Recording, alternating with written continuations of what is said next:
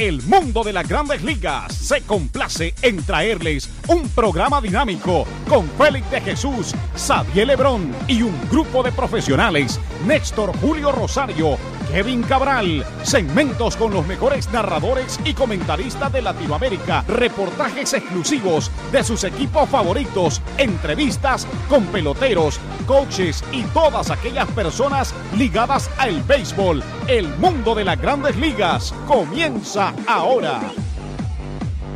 Bienvenidos a otra emisión de su programa El Mundo de las Grandes Ligas por sus portales, m.com y lasmayores.com, y claro, por podcast, ya los sistemas Android y Apple, se puede escuchar el programa semanalmente.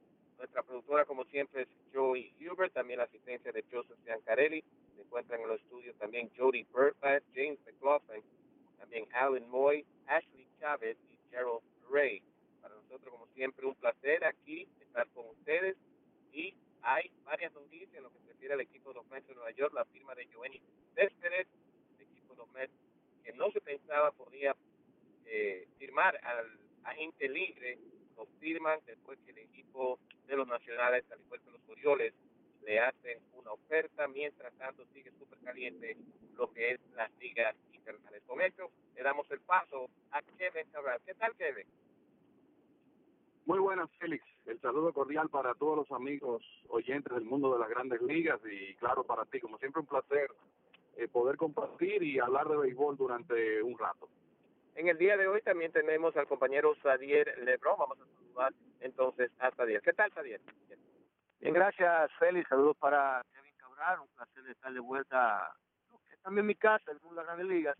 Y viendo el panorama que hay para el día de hoy en el Estadio Quisqueya, un nuevo campeón en México. Ya Cielo del Ávila está esperando su turno para llegar a Santo Domingo. O sea que hay dos campeones listos. Posiblemente hoy se suma un tercero, que sean los Leones del Escogido. Estamos por ver también en Venezuela, Navegantes de Magallanes, Tigres de Aragua. Y obviamente allá los Cangrejeros de Santurce tratando de meterse, y también los Indios de Mayagüez. Así que es muy interesante lo que está pasando en el Caribe, y más adelante hablaremos ya de lo que pasó con Yoenis Céspedes. Bueno, quiere Yoenis en el equipo de los Mets, siempre había dicho que el contrato que ellos le podían ofrecer al Explorer, el toletero cubano, era de 3 años, pero aquí me parece que también Yoenis Céspedes ganó en lo que es esta oferta que al final al cabo el equipo de los Mets le da a Yoenis Céspedes. Pues mira, Félix, yo creo que sí, que este fue un caso donde ambas partes ganaron. Los Mets, yo creo que lograron lo que cualquier equipo quisiera, que es amarrar a un jugador estelar en un contrato relativamente corto, un contrato que inclusive podría ser de solo un año. Yoenis Céspedes, bueno, pues asegura 75 millones por 3 temporadas, y si él quiere declararse agente libre después del 2016, pues asegura 27.500.000 por esa temporada. Y algo que hay que tomar en cuenta, si Céspedes se mantiene saludable, algo que siempre ha hecho, y si pone buenos números, Félix, la clase de agencia libre del próximo año, o sea, después de la temporada de 2016, es mucho más débil en cuanto a jugadores de posición que esta. Lo que quiere decir que si Céspedes tiene una buena temporada, él podría estar en una posición muy buena para declararse agente libre otra vez y entonces conseguir la clase de contrato que quizá él quiere. Sabemos que hubo una oferta de los Nacionales de Washington de alrededor de $100 millones, y yo creo que es evidente que a Céspedes le gustó jugar con el equipo de los Mets, decidió quedarse en la ciudad de Nueva York porque aceptó un contrato más corto, y quizá el salario promedio anual es más por temporada. Para los Mets no hay duda que es un logro importante de cara a la temporada del 2016. Consiguen un bate de respeto que, bueno, todos sabemos la diferencia que marcó después que llegó en la temporada pasada, y lo que habrá que ver ahora es cómo el manager Terry Collins sortea la situación de Southfield, porque va a tener a Michael Conforto, va a tener a Céspedes, Juan Lagares, Alejandro de Asa, Curtis Granderson, o sea que él va a tener muchas piezas con una serie de jugadores acostumbrados a jugar a diario, como el caso de Céspedes y de Granderson, y el caso de un bateador joven que está supuesto a ser uno de los jugadores claves del conjunto en los próximos años, que es Michael Conforto. O sea que va a ser muy interesante ver cómo Terry Collins sortea esa situación, pero está claro que nunca es negativo tú tener profundidad, porque las lesiones llegan y hay que estar cubierto para eso. Mirando, y ya el equipo de los Mets anuncia que va a tener un día para Mike Piazza, van a retirar el número 31. ¿Te sorprende el dinero que ha gastado el equipo de los Mets? Tenemos no solamente la firma de Johnny Céspedes, pero hay firmas ahí como de Antonio Bastardo, que le van a pagar con dinero, el mismo Cabrera, Alejandro de Asa. El equipo de los Mets se ha invertido, y ¿tú crees que el fanático de los Mets está mirando como que este equipo de verdad quiere competir para este año 2016? Bueno, yo te diría que no tanto así con los demás jugadores, porque dentro del contexto del dinero que se paga hoy en día, los salarios de esos jugadores, de los Asdrúbal Cabrera, Antonio Bastardo, no son salarios tan elevados, sobre todo tomando en cuenta que hay una serie de jugadores que no van a estar con el equipo de los Mets el próximo año, que estaban en el 2015, el caso de Michael Kodyer. Ahora, el contrato de Johnny Céspedes sí creo que es una buena señal, porque los Mets, bueno, nunca en su vida le habían pagado $25 millones en una temporada a un jugador, y lo van a hacer con Céspedes, mínimo $25 millones. O sea que esto es una señal de que la gerencia del conjunto sabe que con ese cuerpo de lanzadores que tiene y con la situación de la división de la Liga Nacional, ellos tienen una muy buena oportunidad de regresar a la postemporada del próximo año y quizás completar la misión que no pudieron completar este año. Así que ojalá que sea el inicio de una nueva etapa, porque como sabemos, los dueños de los Mets han pasado por una situación económica fuera de béisbol que definitivamente ha afectado el flujo de caja del conjunto, y uno lo que ha visto en los últimos años es que los Mets, desde el punto de vista de las finanzas, no se manejan como se debiera manejar un equipo en la ciudad de Nueva York. Bueno, y la pregunta entonces para Sadiel, el error que se incorpora en el día de hoy, es Sadiel, con esta inversión que ha hecho el equipo de los Mets, ¿ellos son los favoritos para entonces ganar esta división sobre los nacionales? Obviamente será un duro hueso de roer para los Mets, los equipos nacionales, que antes de la firma de Céspedes tenían ligera ventaja todavía, y a pesar de que los Mets tienen ese formidable cuerpo de lanzadores jóvenes que demostraron que pueden llegar a la distancia el año pasado, aún así los nacionales salían o partían ligeramente favoritos contra los Mets de Nueva York. Ahora con Céspedes los Mets consiguen un punto importante, que es un bateo que puede remolcar carreras, puede ayudar bastante a envasarse, porque Giovanni tiene eso también, que puede envasarse, y obviamente la buena defensa. Creo que la adición también de Neil Walker y Asdrúbal Cabrera puede redondear lo que ya tienen los Mets con Giovanni Céspedes. Antes de eso, vuelvo y repito, los Mets tenían gran chance de conquistar una vez más lo que es la división pero ahora con Giovanni Céspedes creo que los Mets esta vez voltean la tortilla y salen ligeramente favoritos, pero no podemos descartar que todavía los nacionales de Washington cuentan con Bryce Harper, tienen a Ryan Zimmerman, tienen todavía a Jason Worth, es decir, tienen un equipo bien redondeado, con un buen y sólido cuerpo de abridores, con un buen cerrador, en el caso de Jonathan Papelbon, que creo que puede reencontrarse en esta temporada. Así que yo creo que la lucha será tenaz entre estos equipos. Obviamente, los Bravos y los Marlins de Florida querrán quitarle unas cuantas victorias a estos equipos, pero creo que la lucha estará básicamente entre los nacionales y los Mets, con los Mets ahora con Céspedes, que ha conseguido un contrato más que bueno, salen ligeramente favoritos, y hay que darle crédito, señores, a Rock Nation, que tuvo la paciencia y puso las cláusulas necesarias para su jugador, para que él quedara contento, porque no es fácil que un jugador hoy en día consiga lo que es la cláusula de no cambio absoluta, y también la cláusula de salirse a su primer año y volver a la agencia libre. Y si usted lo miran desde el punto de vista económico, Céspedes se va a meter 25 millones por temporada, y si decide salirse en el primer año, se embolsará unos 2,5 millones más, que el total sería 27,5 millones, con 31 años en la agencia libre. Y para el año que viene, la próxima agencia libre, creo que será el principal jugador que será disponible si decide irse, aunque yo creo que él va a terminar los 3 años de contrato con los Mets. Bueno, gracias, Sadiel. Entonces, lo que para el equipo de los Mets, y pensamos todavía que los Bravos, que serán un nuevo estadio, al igual que el equipo de los Marlins, los Phillies, no no van a competir en el 2016, pero claro, muchas de estas cosas pueden cambiar. En lo que se refiere, Kevin, a las ligas invernales, y más bien tocamos la serie Tigres de Licey, Leones del Escogido, se habló mucho de que Diori Hernández, cuarto bate, tocó en un partido que necesitaba el equipo de los Tigres de Licey para mantenerse con vida en esta serie. El que gane 5 juegos, claro, clasifica para la serie del Caribe. Al final un error de Pedro López le dio la victoria al equipo de los Tigres. Pero, ¿qué pensaste de eso? Especialmente un cuarto bate tocando. Lo que se refiere a Lino Rivera, ¿tiene control de este equipo el Lino cuando un cuarto bate toca, que no es algo común en lo que es el béisbol?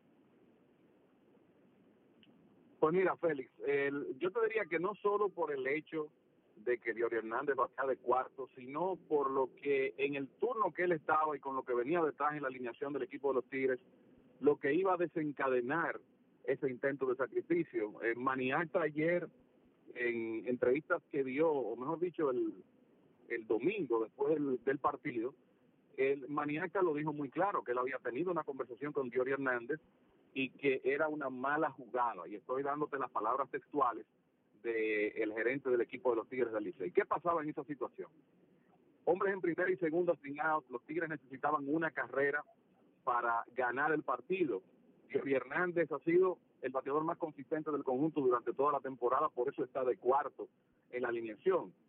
Diori Hernández toca y lo que eso provoca es que te van a pasar al bateador siguiente, que era el importado Joy Terdoslavich, y que eso iba prácticamente a obligar al dirigente Lino Rivera a hacer un movimiento desde la banca para traer un emergente por René García, con un hombre que era el único bateador zurdo que tenía el equipo del Licey en la banca, Juan Miranda, y que no ha podido producir en las oportunidades que ha tenido en la postemporada. Entonces uno entiende que Diori Hernández pensó, bueno, si toco la pelota, pongo a 90 pies la carrera de la victoria que nosotros necesitamos, pero la realidad es que cualquier equipo, con su cuarto hombre en la alineación, con un hombre en posición de anotar ya, y necesitando una carrera para ganar el partido, lo que espera es que su cuarto bateador haga swing fuerte y trate de traer esa carrera. O sea que, de nuevo, no es que uno lo diga, el propio gerente de los Tigres del Licey, Maniacta, declaró públicamente que no estuvo de acuerdo con la jugada y que así se lo hizo saber al jugador.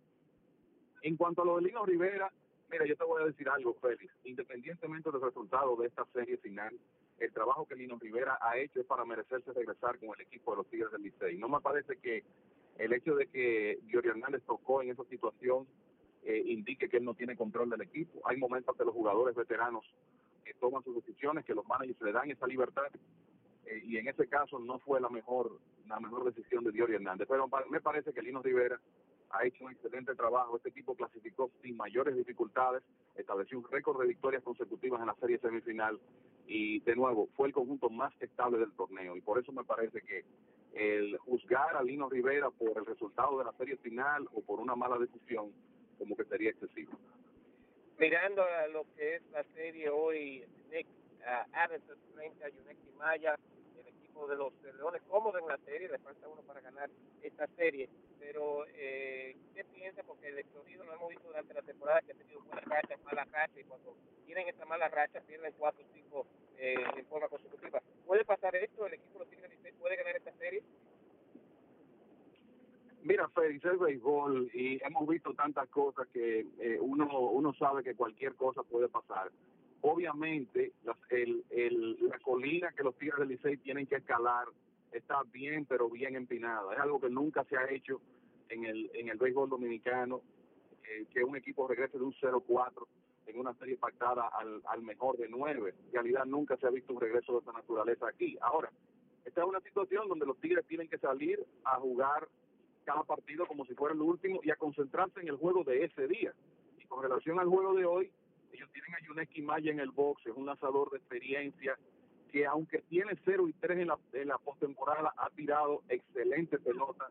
La razón de ese 0-3 es que el Licey ha anotado una carrera, un total de una carrera en sus 3 aperturas, pero ha tirado buena pelota. Claro, del otro lado va a estar Nick Harrington, que es un buen lanzador en esta liga siguiendo también, pero es un asunto de día a día para el equipo de los Tigres del Licey. Los Leones del Escogido han jugado una tremenda serie, han bateado en el momento oportuno, han jugado una excelente defensa, con excepción de ese error de Pedro López que decidió el quinto partido. Su bullpen han tenido una mejor actuación y por eso la serie está 4-1 a favor de ellos. Y obviamente los Tigres van a tener que jugar un béisbol casi perfecto de ahora en adelante para poder completar un regreso de ese 0-4 en que cayeron. Mirando, ya sabemos que Venado de Mazatlán gana su serie en México, van a representar a México en la serie del Caribe. Diego de Ávila de Cuba, Navegantes de Magallanes tienen al paso también de estar en República Dominicana a partir del lunes y esperando también lo que pasa en Puerto Rico. Si miramos entonces otra vez a las Grandes Ligas, quedan pocos agentes libres, ya un Dexter Fowler tal vez el de más renombre. ¿Hay algunos movimientos ahí que quedan o solamente este equipo van a buscar para ti aquí para los jugadores que quedan? Bueno, lo que creo que es esencial es ver cuando ya estamos a, qué sé yo, menos de un mes del inicio de los entrenamientos, a semanas de comenzar los entrenamientos, uno ver tantos jugadores importantes, Giovanni Gallardo, Tim Lincecum, Ian Desmond, Howie Kendrick, sin trabajo todavía, Dexter Fowler, otro caso, jugadores que tú sabes que pueden ayudar a cualquier equipo hoy en día. Yo creo que lo esencial es ver dónde finalmente caen esos jugadores. En el caso de Desmond, en un momento pensaba que iba a firmar con los Padres de San Diego, pero los Padres consiguieron un muy buen acuerdo con Alexei Ramírez para resolver su problema del campo corto, por lo menos del 2016, y tomaron esa ruta. Me sorprende que Giovanni Gallardo esté sin trabajo porque es un buen lanzador, un hombre que tú sabes que no se lastima, que año tras año te va a asegurar 180 episodios, sin embargo todavía está en el mercado. Se habla de interés de algunos equipos en Team Lincecum, el que incluidos ahí los Gigantes de San Francisco. O sea que me parece que lo esencial ya desde ahora y hasta el inicio de los entrenamientos, hasta que se reporten receptores y lanzadores, es ver qué pasa con varios agentes libres de importancia que todavía no tienen un hogar. Va a ser muy interesante entonces con estos agentes libres que acaban de mencionar Kevin Cabral. Vamos entonces a una pequeña pausa, Jimmy, cuando regresemos entonces a los puntos finales, a lo que es el punto de las Grandes Ligas en esta versión. Claro, recuerden Apple TV, también Google, todo lo que se refiere al podcast, también Android y también los servicios de Apple. Vamos a una pequeña pausa y ya regresamos con mucho más aquí en su programa El Mundo de las Grandes Ligas por MLB.com y lasmayores.com. Bueno, de regreso a su programa El Mundo de las Grandes Ligas por MLB.com y lasmayores.com, aquí con Kevin Cabral, hoy también la participación de Sadiel Lebron, todo bajo la producción de Joey Cuber, también James McLaughlin, Jody Pearl, Ashley Chávez, se encuentra también Carol Ray, Jimmy McLaughlin, al igual que Alan Moy.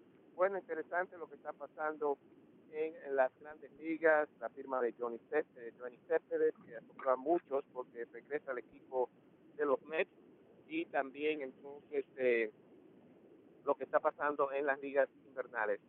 Kevin, mirando entonces a los Mets que retiran el número de Mike Piazza, merecido que después del Salón de la Fama también los Mets que tienen retirado el número de Tom Seaver y Casey Stengel, que también pongan aquí a Mike Piazza.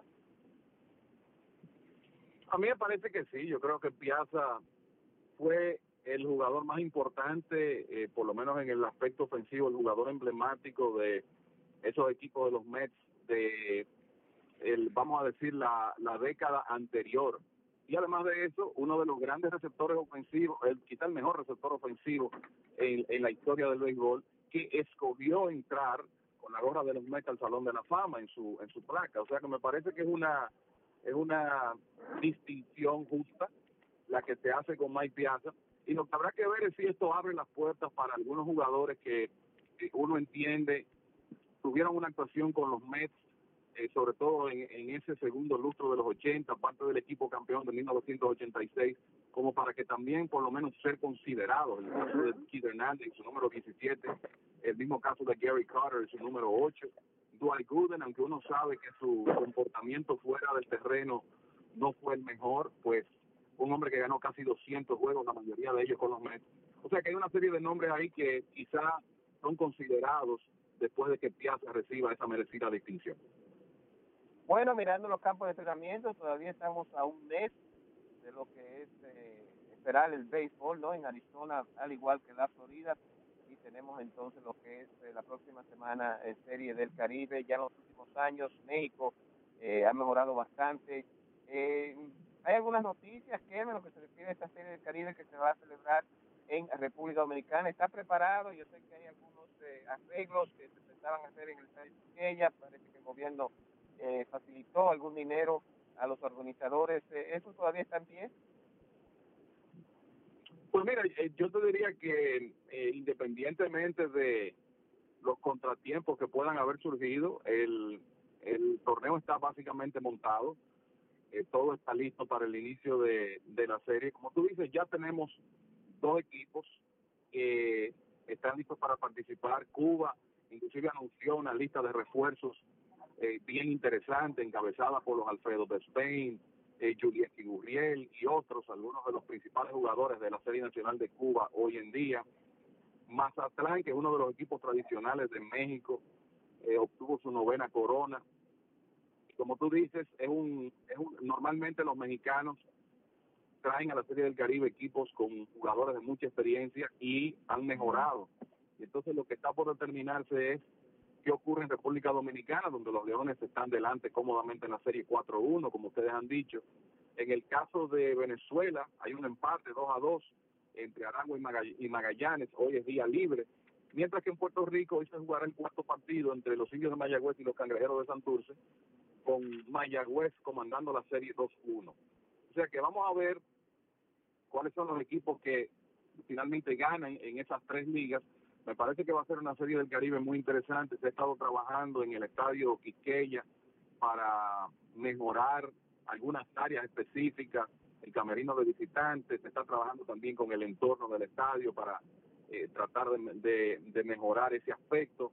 Y la Confederación del Caribe, el comité organizador del evento han estado trabajando arduamente junto con básicamente la oficina de ingenieros encargada de hacer esos trabajos.